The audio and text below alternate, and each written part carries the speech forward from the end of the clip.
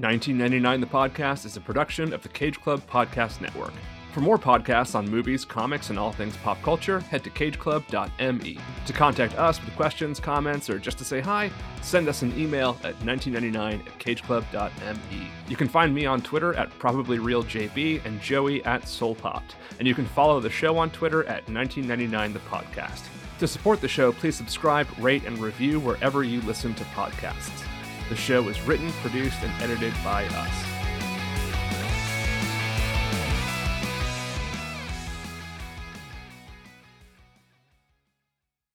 Welcome to a special weekend edition of 1999 The Podcast. I am John Brooks. And I'm Joey Lewandowski.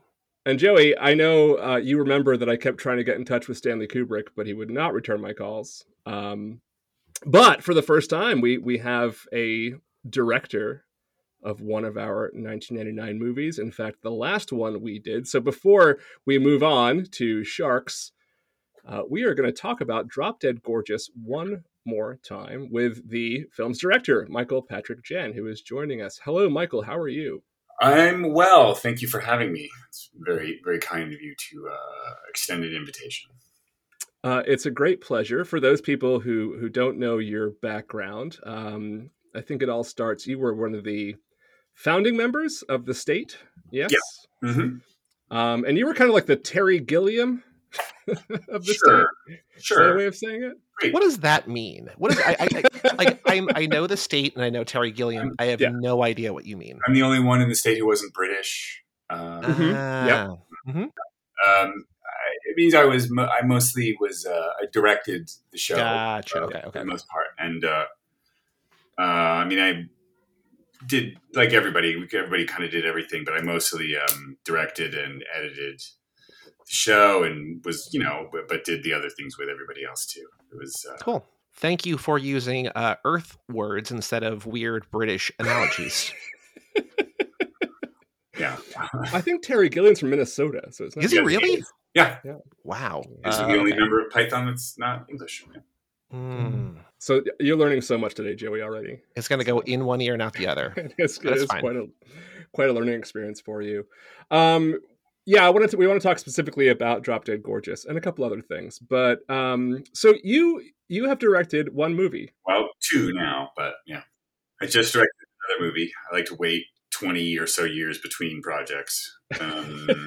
Smart. I just I have a movie that'll be coming out some point this year. That is a Western horror movie. Ooh, I like it already. Yeah, it's pretty good. It came out really well, so I'm very excited for it. It's called The Oregon Trail. O-R-G. I saw that. I didn't see the movie, but I saw that existed. Yeah. So it'd be weird if I saw the movie already. It would mean you worked in distribution at Paramount, but yeah. All right. So the genesis of you going from doing the state and some TV to suddenly doing this feature film 24-ish years ago. Tell us about how that came to be. Oh, I mean, it's pretty straightforward, really. It was I did the state, and after the state, you can read about the history of the state in many places. Go ahead and Google that. There's even a giant book about it. That's about as a real doorstopper of a book. That's the whole history of the state, by Corey Stultz, called The Union of the State. So you can read about that there. But after we finished our TV run, I started doing commercials as a way to make money, since that's a necessary thing in our culture. So I hear, yeah. Yeah. And while I was doing that, I was getting sent scripts. I had an agent, and we get sent scripts, and I was mostly sent scripts that were pretty abysmal and atrocious. And I would go meet on them and have my crazy ideas or say things about them, and then not be offered them. And this one I was offered. I went in, and it's sort of funny because some of the things that were actually in my initial pitch to New Line as it existed then, I feel like very good about the fact that many of the things that I actually pitched sort of per your podcast episode sort of landed with an audience. I mean, decades later, but it was sort of like, it was exactly the things that one of the reasons I wanted to come talk to you guys is some of the things that were said by your guests and you guys on the podcast were exactly the things that the movie was about. It was you guys seem to really understand the movie. Yeah, so that leads to a good question, or maybe a question, maybe not a good question, but now it lands. People love it now. It's what people call a cult classic. We had a great episode about it where we all loved it. People who have loved it for years. I saw it for the first time that week, and I also loved it. But like, you make this movie, you probably know in your heart that it's good. It's going to connect with audiences. Then it comes out and people don't love it. People react to it weirdly. People don't understand it. Like, what is that like? What was it like specifically with this? Did you see the bright horizon down the road, or were you just what happened? The bright horizon. I don't know. I'm just using metaphors. I don't really have a question. I ramble for a while, but like, did you what was it like when it was not received the way that maybe you had hoped it was going to be fairly received? devastating when people don't like the thing that you've done, especially if I mean, I did like it. It wasn't a question. Like, I've certainly worked on projects over the course of I've been a director for almost 25 years. Now it's I have a 25-year long career, and sometimes people like things, sometimes people don't like things, but and sometimes you do things that they come out and you're like, well, that wasn't awesome. But this was like I set out. It was very close to the movie that I set out to make. I mean, I made it when I was 27, and I'm 50, almost 53 now.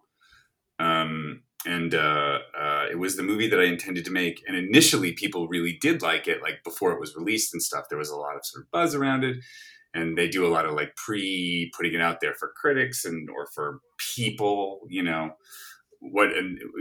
media influencers such as they existed at that time before there was really much internet around, to sort of like drum up heat around it. And it played really well. And, it played some festivals and did well there. And so it was kind of a big surprise to me. And especially as, being quite a bit younger and not nearly as, I guess, what we could battle hardened as I am now, it was a big disappointment. And I almost immediately after the movie came out sort of retreated to advertising. It was like, well, maybe I'll just make advertising my career after that, and was a little gun shy of doing coming back out, and felt sort of like, oh, well, maybe, I don't know, maybe what I do, people just don't like what I like.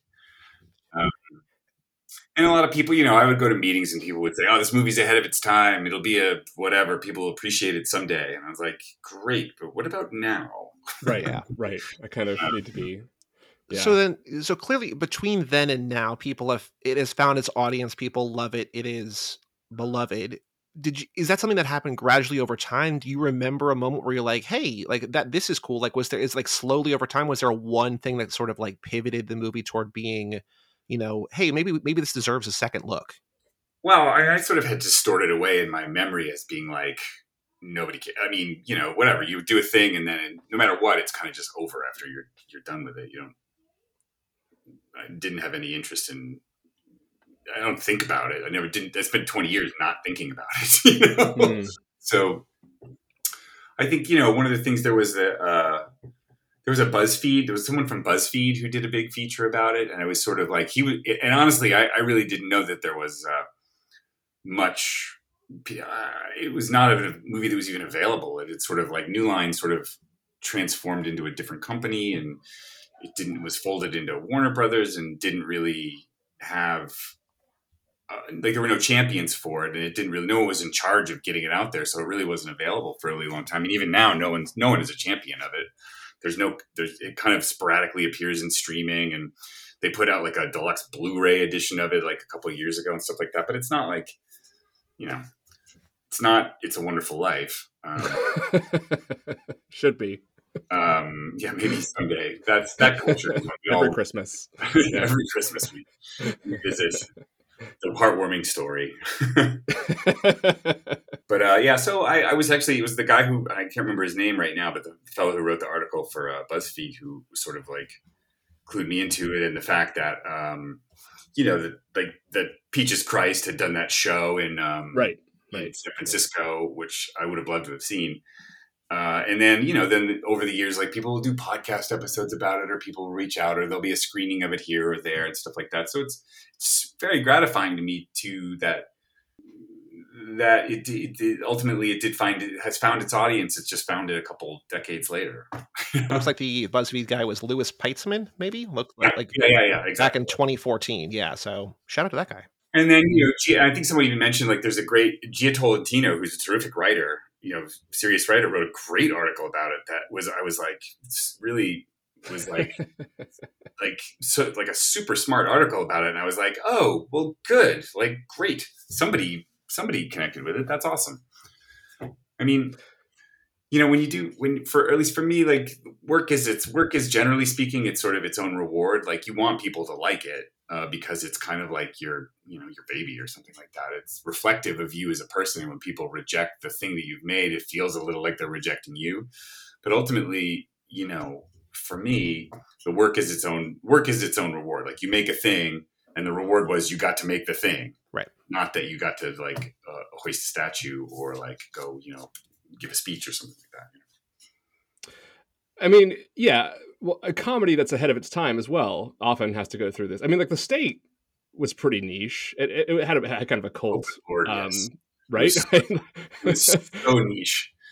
And people of my age now, right? It is a icon of our youth at this point. But we had to become old before it became mainstream, right? So sometimes great comedy does that. But I wonder if like one of the things that seems to be happening when you watch the movie is like everybody involved seems to be having a great time. So was that accurate? Like, was the set and the experience of making the movie as fun as it seems to be? Well, I mean, I think that's important to recognize that like going along is the corollary to sort of like the work is like the reward for the work is the work. It's doing the work itself is to sort of be appreciative and grateful as you're doing it. And generally speaking, that sort of, if you have that mindset, then the experience of making it is, regardless of the hardships of it, because every project is a hardship. It's like, there's no point in any like project of any significance that I think most of the people involved with it, especially if you're really intensely involved in the actual shooting part of it, don't go like, wait, why was I doing this? Like, yeah. But it, it was generally speaking a very, very fun and incredibly upbeat and great experience. Like all the actors were really quite wonderful. And, I'm not sure Kirstie Alley really wanted to be there all that much, but when she was there, she did she did her thing.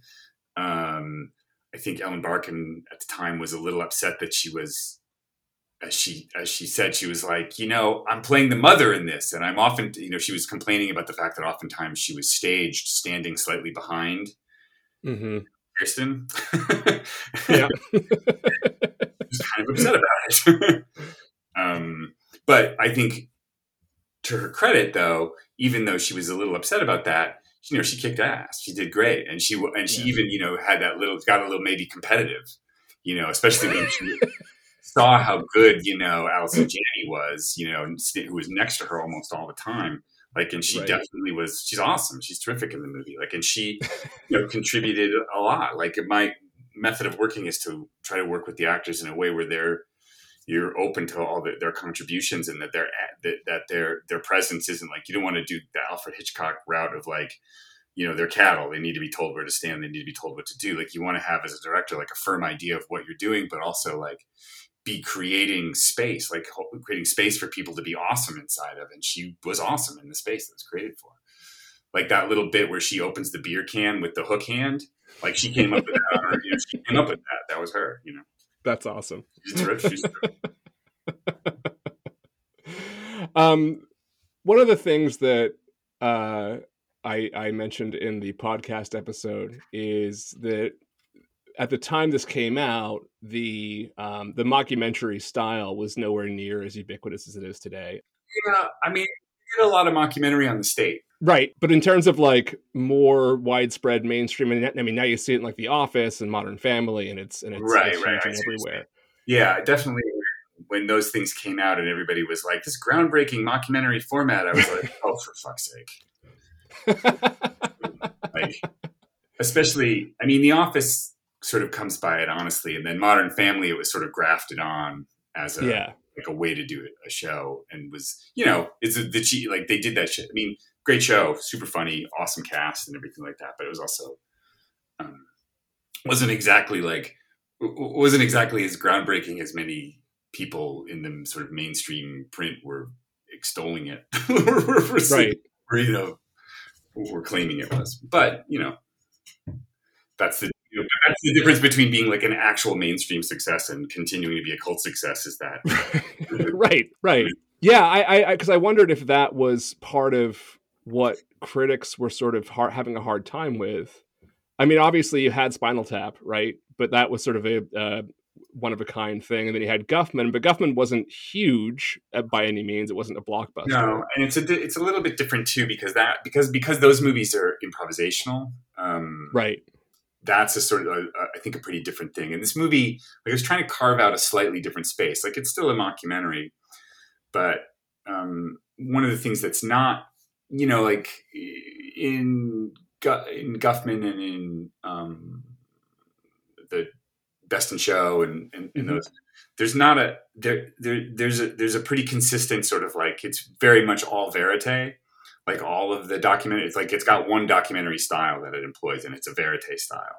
And then for Drop Dead Gorgeous, I was trying to include, a little bit of like Thin Blue Line, and a little bit of like other documentary styles that weren't just verite styles, right.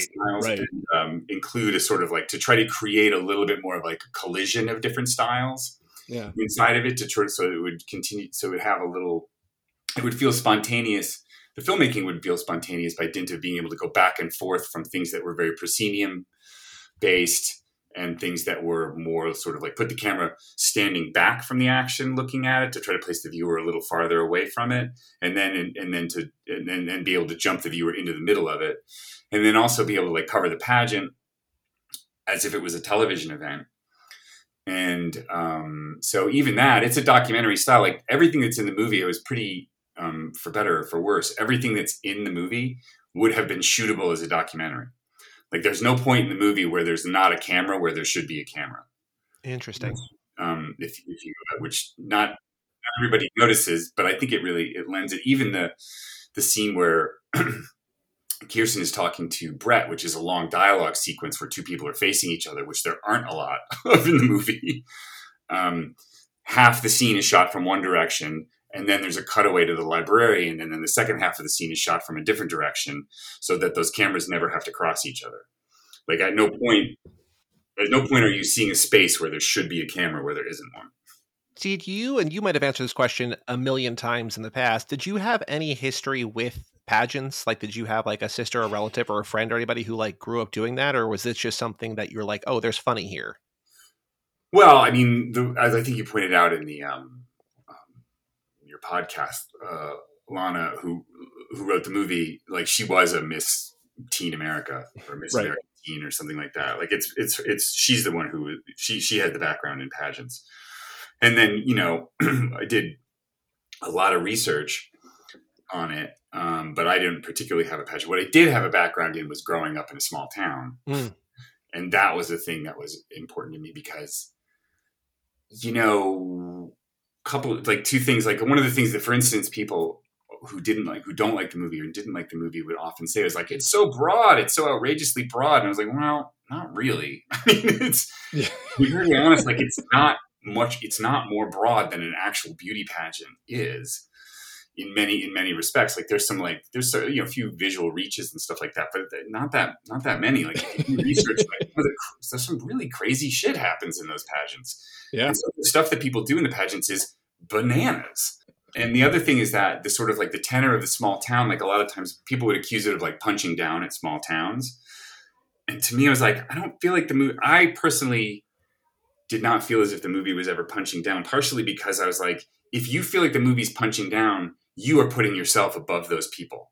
Right. You are considering yourself to be like above those characters. And to me, I felt like I'm one of those characters. Like, that's how I grew up. Like, I grew up in that milieu, and it just felt relatively truthful. And as someone pointed out, like, the movie does have a lot, like, it was very careful to be like, approach the movie in a sort of like heartful way and at least respect the fact that these people are fucked up, and they might be fucked up in venal, but they also are, they also have emotions, and those emotions are given a sort of like are given space to be true and stuff like that. Mm-hmm. It's not as mean. It is in equal parts kind-hearted as it is mean-spirited, and that is a kind of like and that's one of the reasons that it's maybe a little ahead of its time, is that at the time people didn't seem to be able to accept or like be able to grasp the meshing of those two things. Well, yeah, and there was a real cynicism at that time. I mean, like it was a cynical time, right? And I think people maybe dug too far into the cynicism and didn't see the heart. I think that might have been something that aging and just the passage of time into the 21st century helped with. And I think we talked about it in the episode too, but it just feels like everyone who is pointing out that it's so this or so that isn't understanding for one reason or another, like what you're actually trying to do and sort of successfully pulling off. It just, it seems mean. It's like, well, it's not mean. You just don't get it. Like it's hard to, I think, I don't know. Yeah, I don't think that the movie itself is not mean, but the people are mean sometimes, and that's just true. Yeah. Sometimes people are mean, especially in competitive situations. Ultimately, the sort of guiding ethos for the sort of philosophical thing about the movie, aside from the emotional thing, was that what the movie's about is the movie's about becoming a success in America. Right. That's the sort of like, so whether that's through beauty pageants or whether it's through, becoming a news anchor or something like that, it's the nature of the sort of the, because someone else got shot. Yeah. It's the capricious nature of success. It's sort of like Amber ultimately to become a success in this kind of like, we live in a avowedly dog eat dog society. Like it's not an accident that like our country in business and politics is run by like, narcissists. It's because those are the people who will kill other people in order to become successful and not think twice about it. Capitalism is that way. It's like survival of the fittest. So if you want to survive, then you have to be fit and you have to be willing to go there to do those things. And you also, because of that, unless you are or even if you are like a sort of like murderous CEO of some company or something like that, you still have to be lucky as hell to get into it. Like we added that little bit of like, good things happen to good people, and then her go, is that true? And it's like, no, it's not true. You're just lucky as hell. Enjoy it. I was specifically added in just for that reason, to get that thought out there. I love it. We have questions that we normally do at the end, but I'm curious where this can maybe lead to other discussion. And I'm sure you have lots of friends in the industry. Maybe this might be a little bit biased, but at the end of every episode, we'd like to ask our guests what their favorite movie from 1999 was. And I would hope that your favorite movie from that year. I'm going to pick Blair Witch Project. No. Speaking of documentaries ish. Yeah, exactly. But do you have a favorite movie from that year that isn't one that you made? I'd have to look at a list of movies. Well, then maybe an easier question, or also maybe a more difficult question. Do you have a favorite movie of all time, or a movie that you go back to often enough, or like one that you're like you could always watch that one? Yeah, I have many very cliched answers to that. Nice. Which is that I've seen Taxi Driver hundreds of times. Cool. And it was one of the things, like when I was as a teenager and when I was in film school, I would watch it. I had the VHS copy that I had taped off of Cinemax, at home, and then I had a laser disc of it, later when that was the thing, and I've seen it so many times, and I've seen it in pieces and all the way through, and watched it with the sound off and watched it with the picture off to just listen to the sound, like as a sort of like just as a teaching thing. As a young, like when I was in film school, it was really revelatory to me to like I watched it with the sound off and was like really like struck by how like. You take the sound elements out of it, like the way in which it's edited is so not what you think of. Like when people like get on the internet and are like, I noticed a discontinuity, and you're like, Taxi Driver is one long discontinuity from beginning to end.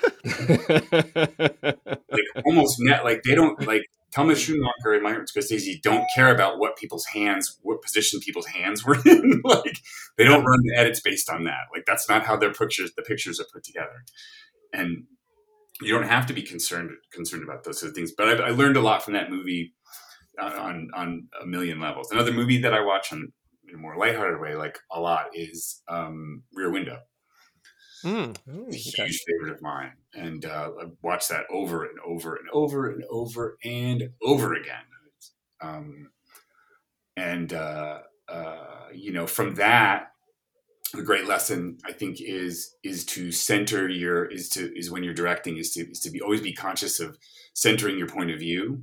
Like that movie is very specific because it specifically revolves around somebody's actual point of view, like looking through a lens. Right. But you realize that is a movie that's about movie making. Like it's about storytelling. Like all of the like if you notice, like to get all film schooly about it, like the windows that he's looking at are in the shape of movie screens. Like those windows could have been any shape, but they're not. They're the shape of a movie screen.